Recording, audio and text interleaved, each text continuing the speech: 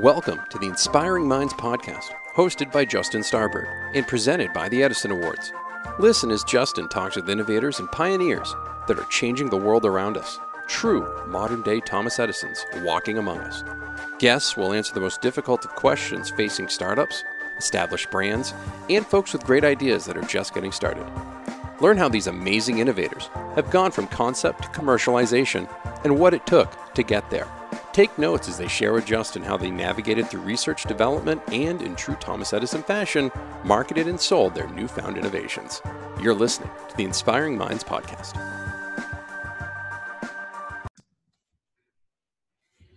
Welcome back to this episode of Inspiring Minds. My name is Justin Starbird, and today we have CEO Dan Harden of Whipsaw back with us today to talk a little bit more about product design and commercialization. Dan, welcome back.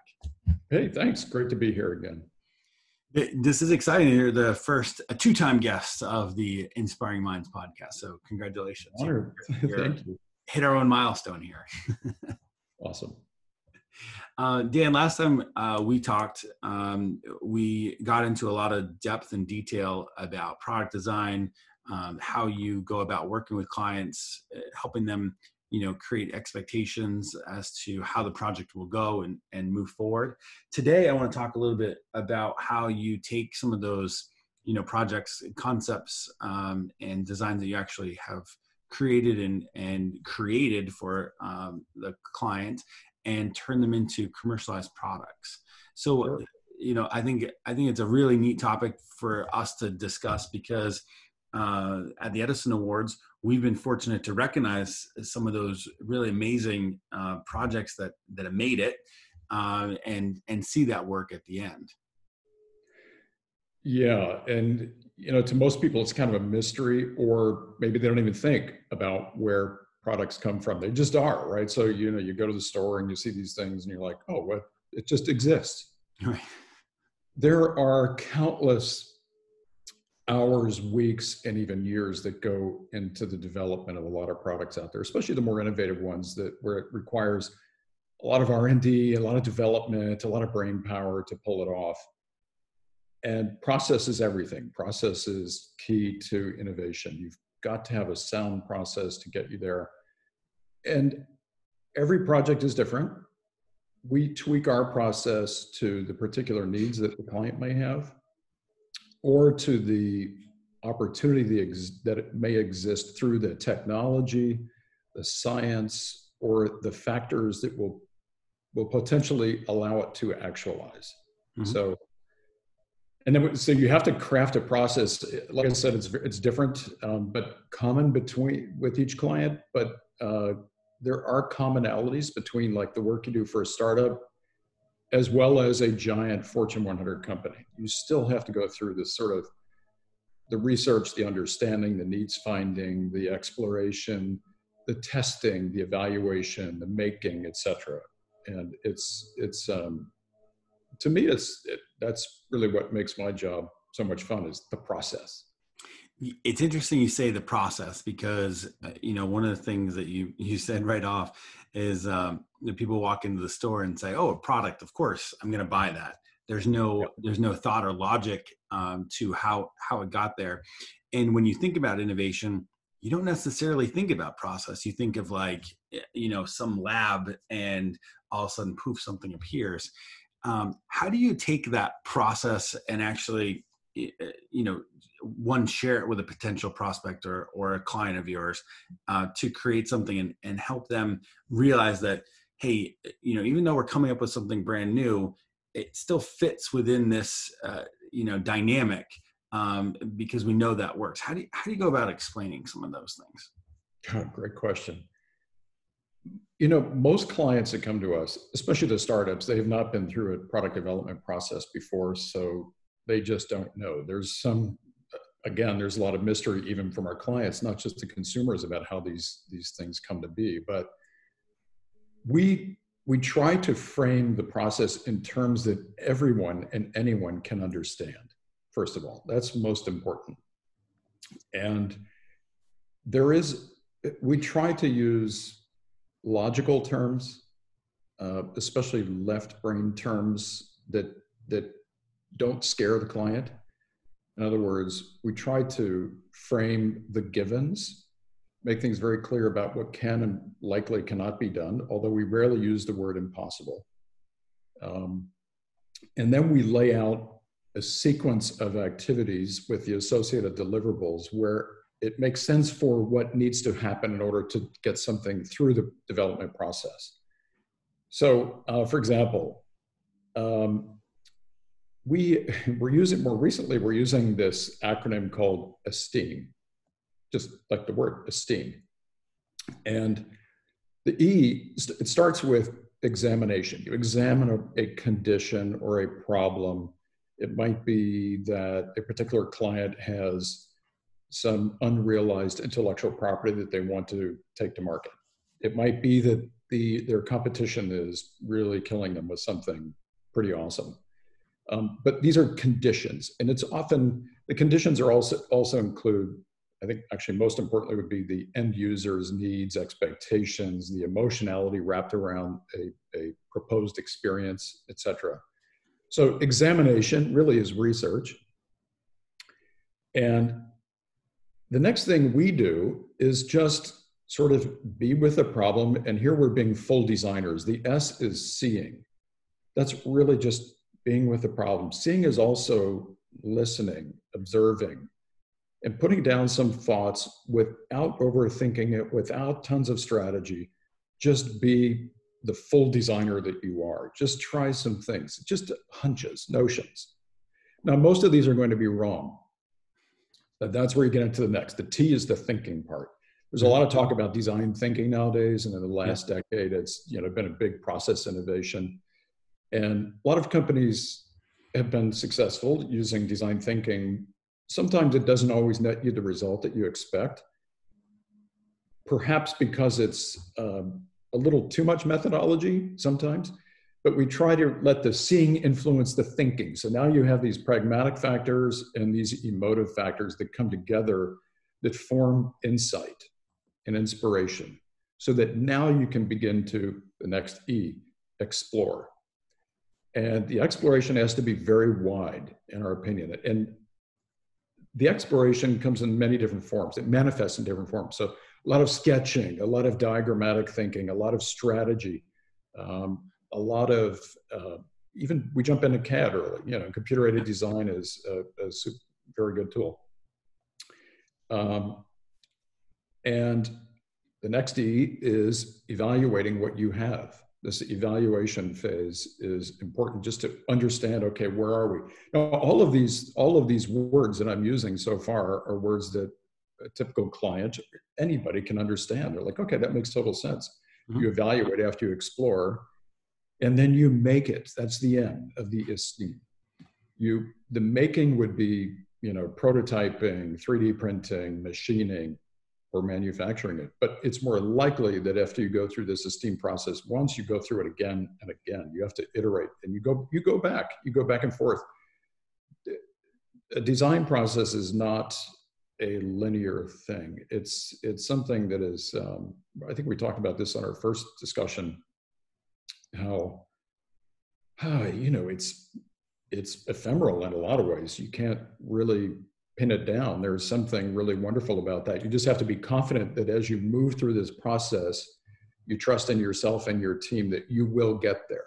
If you remain curious, if you remain tenacious in every move that you make and keep trying, and things will fail. Accept the failure. That's part of the process again. Right back up on your horse and do it again. Well, I just spoke with somebody the other day, and they do optical design and manufacturing. Very specific to endoscopes and different medical device instruments, and their specialty is submillimeter lighthouse optics. They're actually based here in Maine, maybe a potential Edison Award nominee for this year too. And so a lighthouse company in Maine. Yeah.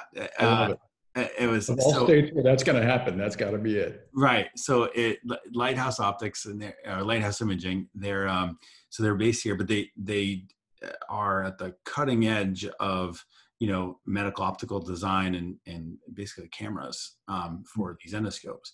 And at sub-millimeter, it gets really small to produce HD images and those sorts of things. But, as I was talking to the CEO, he was describing the product development process they have, and in trying to stay on brand. Essentially, all those process milestones, they turned into a wave. So instead of it being step 1, step 2, step 3, it's like, well, as the wave crests, the next process could start at any point where that wave ends. On its way down. And so it was a really interesting analogy, and the imagery they use is, the waves crashing into the lighthouse being the beacon of them and their vision. And I think that's really similar to what you're saying, is that you have, these milestones that you try to walk these customers and clients through, but at some point they're all integrated. And, there's no specific starting point and end point, because to your point, you could be at a certain stop and need to go back and re-explore, for example, yes. And continue to see things, think, and then evaluate. Right. So I think it's a really good process. Not only do you need the freedom to be able to jump back at any time, but it's okay to leap forward quite a bit too. Like, for example, if you have some little brainstorm, it might be in the form of a sketch, to like suddenly jump into CAD and go make a prototype of it, that's okay. Mm-hmm. There's nothing that says anything in the creative process is wrong. You just have to get, you need to stay focused on what that end objective is. And that might be this realization of a technology, for example. It might be enlightening users with a new kind of experience that they had never seen before, that gives them some kind of benefit, some kind of relief of their condition, or some kind of delight. Right? You have to constantly remind yourself why you're doing something, and be open to shifting your own process even midstream. Yeah. It's like taking a journey across the country. You say, well, I think we're going to take Route 66, but then you see this little signpost that says, there's a cool little restaurant down this corner, and you end up in Mexico, and then you end up in Guatemala, and you're inspired all the way. You have to be that way in design. You have to let your creativity guide you, and your own inspiration, your team's inspiration guide you, all the while keeping your end game in focus. Because of course, clients, they've got deadlines, right? You need to be able to ship a product, and at the end of the day, it is a business. Design is also a business. So you need to be able to meet milestones. It's not, it's not a free for all, that's for sure. Very few clients let you just explore for years. Some do. Yeah, no doubt. Where are those milestones where you're like, where you or the team, finally say, hey, we think it's at a point now where, we feel comfortable going to market? Like, what does that transition look like? What does that stop point look like? Well, there are a lot of phases you go through before ever getting to that moment where you say, okay, we're ready to go to market. But specifically, when you are at that stage where you are ready to go to market, you have tested your concept. You have analyzed every single DFM element, design for manufacturing element. So it's usually fully engineered, not only designed. You've made a series of prototypes. You have potentially talked to user groups, end user groups, to validate. You're really looking for full validation. You've also completely vetted your solution in regards to cost. Can you reduce the cost any more? Can you improve the sustainability factors? Have you analyzed all of your materials and processes so that you can optimize them for when it does reach the market, that it gives you the result that you want? Mm-hmm. You're also, as designers, you have this opportunity to refine your design to the point where you get it where you're like, well, I don't think we want to change anything else. Because designers typically, me included, believe me, I'll tweak it all day long. There's always something you can do. There's always a detail that you'd like to iterate on, but you're always up against a deadline, and you need to call it. You need to call it when you've pretty much done all those things and your client is ready to tool it, or we are ready to go tool it. Yep. Once you're at that spot where, you call it, you're ready to tool it, how close do you work with, their marketing and communications team to, take some of those elements of the journey to tell the story of, how it came to be? It varies. Some clients want to keep that top secret. They don't even want us to say that we designed it. It's so top secret. There are a lot of projects we've worked on, products that are on the market, where we're not even allowed to talk about it. Others want to tell the story. The stories are usually fascinating. If you think about, products that come to market, they start with ether, nothing, often. It's a hunch that somebody has that this might be successful. It's an invention. It's a thought about how to solve a problem. And the stages of realization are so fascinating. Mm-hmm. And usually when our clients, customers, and society in general gets to see it, they're kind of amazed with it. I think it's like people are just fascinated with other people solving problems and seeing what they go through. That's why reality TV is so popular. And you like to see the struggles that people go through to create anything. Right. You like to see the failures. We love to see these moments of humanity where there's tension and there's surprise and there's lots of emotionality. All of that occurs during the design process. This is not a kind of a rote, like, do this phase, then that phase, then this phase. No, it's so emotive. I mean, the team argues. We have disagreements about a particular direction or why something we feel is going to work when our client says, no, it won't work. How do you deal with that? How do you persuade a client to move to a place where you're going to allow them to succeed? And sometimes you have to strategically guide your client through a process to prevent the client from actually making wrong decisions. Sometimes because they really don't know much about design. But everybody reads about design. They can take design thinking courses in 3 days, and they feel like they're designers too. And a lot of marketing folks, they do know. Sometimes they know an incredible amount. I'm thrilled with the fact that design it's part of our narrative now, right? Like everyone, right, in the public. So, well, I think it's funny. To your point, I know you've come out with some really fascinating, and the design is simplistic and it hides really complicated product. I know there'll be some that I know you can talk about and others that you can't, but it's Apple had such an impact on some of those things 10 and 15 years ago as they came out with the iPod, and that's a really simple design for a really complex product. And it's interesting where I sit on the Edison Awards and other places, you're talking to people and they're like, well, that's what we wanted. We want it to be just like Apple. And it's like, well, you realize like how much time, effort, energy that took to be able to get there. And I know you've had a couple of examples like that as well. Oh yeah. So I mean, sometimes your best solution, it is often the simplest solution. And those are often the hardest to pull off because they belie so much of what is inside this device. People generally want products that are easy to use. They want them, they want to be able to embrace them naturally. A new product that comes into your life, think about it. You're like, yeah, it just has the right identity. It's got a good feel.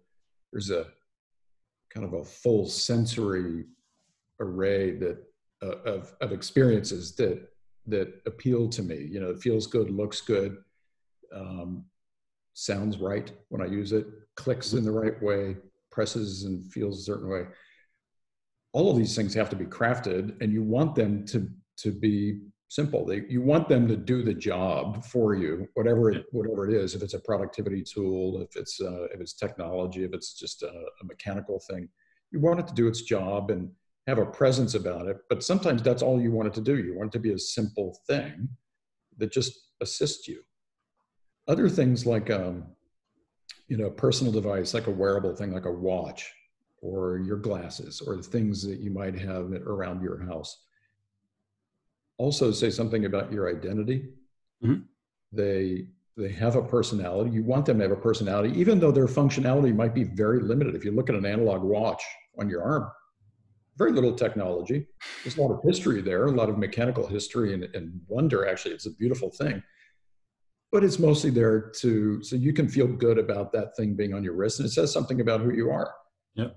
And so design, it does different things at different times for different people, and there's room for all of these products in our life, providing there's a lot of junk out there, Justin. There's so much stuff that we really don't need. But there are a lot of products that do add to your quality of life. And that's what we try to do. We're really and I think most designers really strive to, add quality to one's life. That at the end of the day, I think is really what we're after. Do you, as you look at some of these projects and iterations and even when they get to market, do you immediately start to identify, what you want to do for iterations for second generation or next generation? Is that something that you begin with, or, a lot of times, people say that, a product will be designed to fail after a certain amount of time. How much of that is actually true? In my case, very little of that is true. We rarely design for obsolescence. I don't believe in it. And it really ticks me off, actually, that there are still companies that do. Mm-hmm. We try to create, every single time that we design something, we try to explore what is the ultimate manifestation of whatever this thing should be. We go for the ultimate. And well, because don't you want it to be able to stand alone, for not eternity, but per se, but yes, great design is timeless design. If you look through the history of design, some of the design work that Charles Eames did, for example, still gorgeous furniture. It's comfortable, it's beautiful, the materials are sustainable, great work.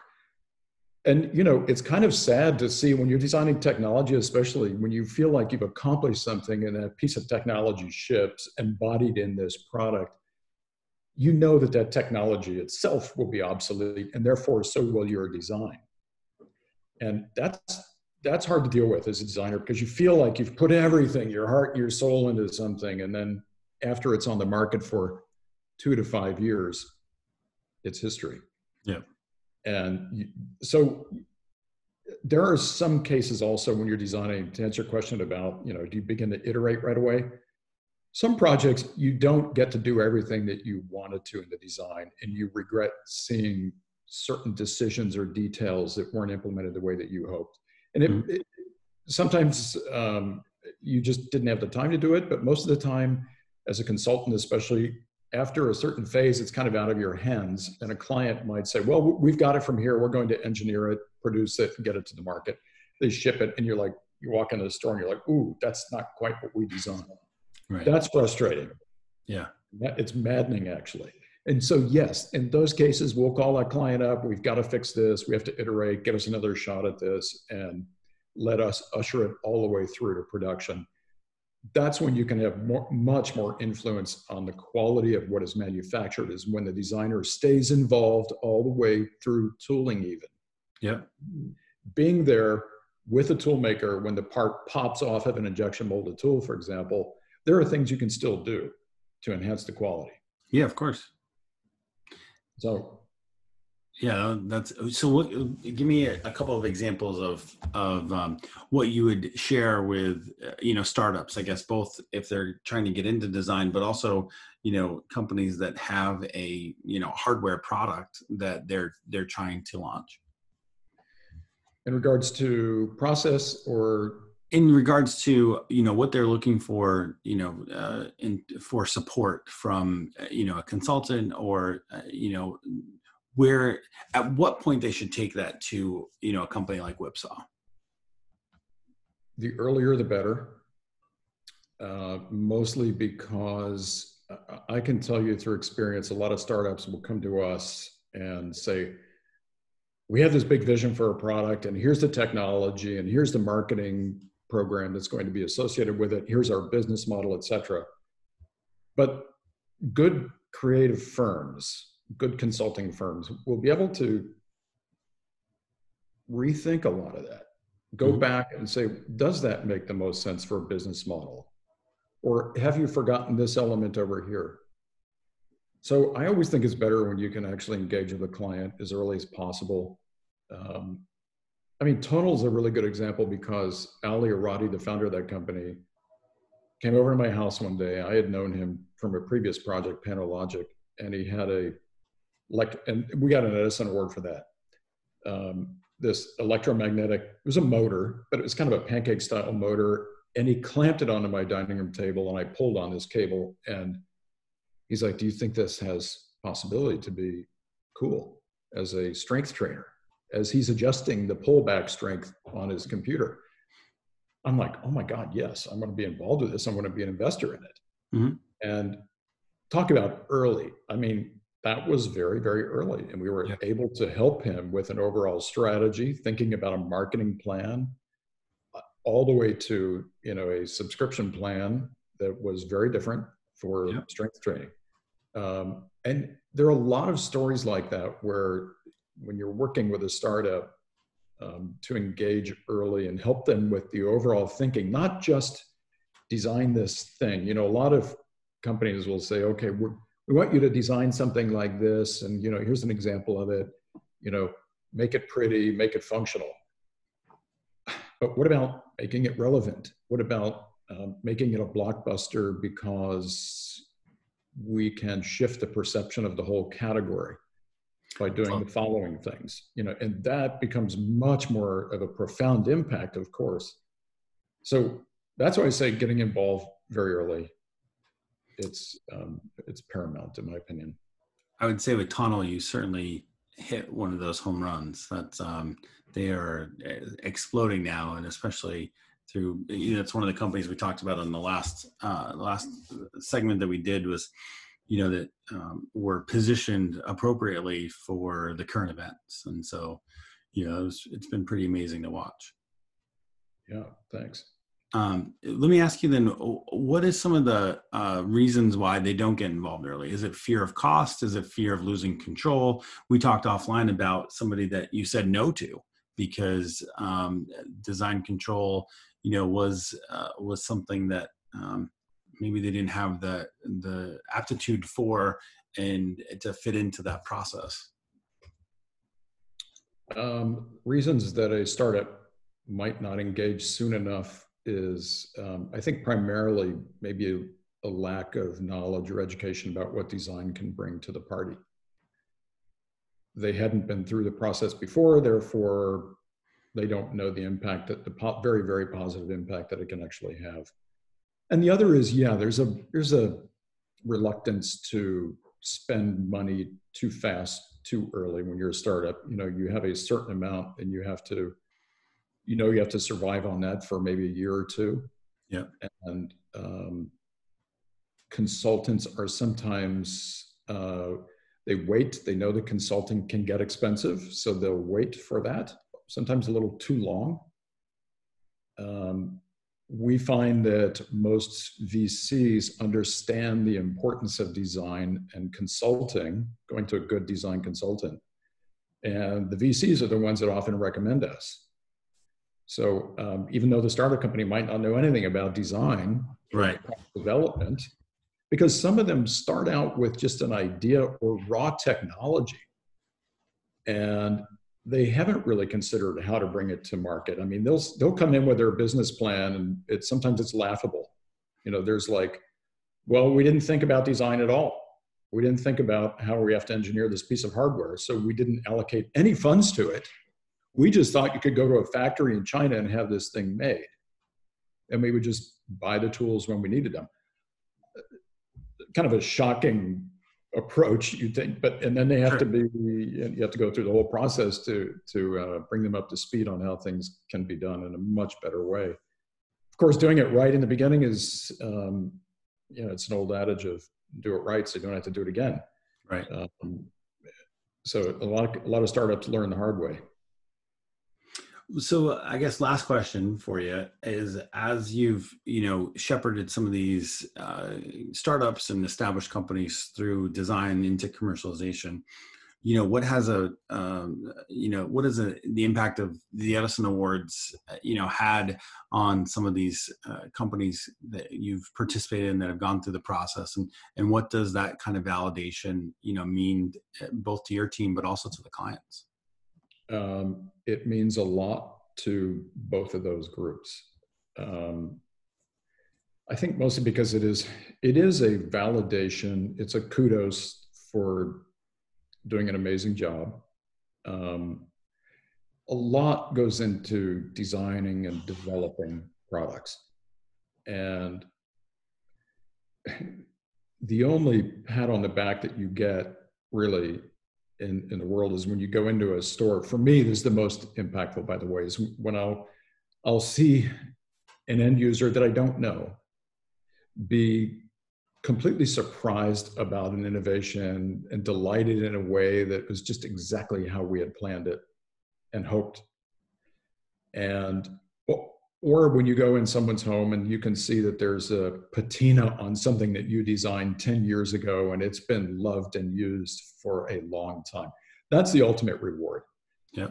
But to be awarded by an organization like the Edison Awards, one is, it's an incredible honor.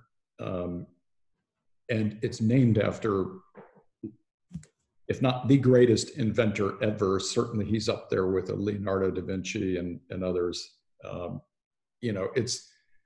Our clients are proud.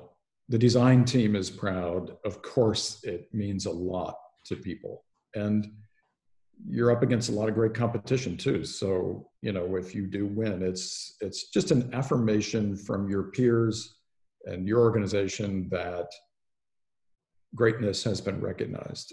And it just feels good. When you're a creator, it just feels good. Because what it's doing is it's recognizing excellence on many different levels. It's the design, it's the feat itself, mm-hmm. It's the engineering, it's the technology, it's everything together. It's kind of what Edison stood for and is what he made a living on and became famous for. And he's one of my heroes. So I feel great.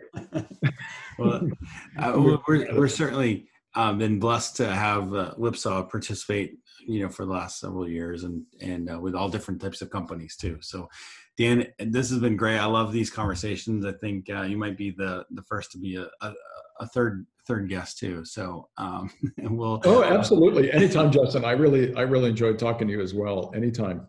Good deal. Well, until next time, this has been the Inspiring Minds Podcast. Thanks, Justin. You have been listening to the Inspiring Minds Podcast presented by the Edison Awards. On behalf of our guest today and host, Justin Starbird, thank you for listening. Please share your feedback on our Facebook page, facebook.com/Edison Awards. If you have a great guest idea or want to share your inspiring story, please email Justin at edisonawards.com for consideration. Thank you for listening to the Inspiring Minds Podcast.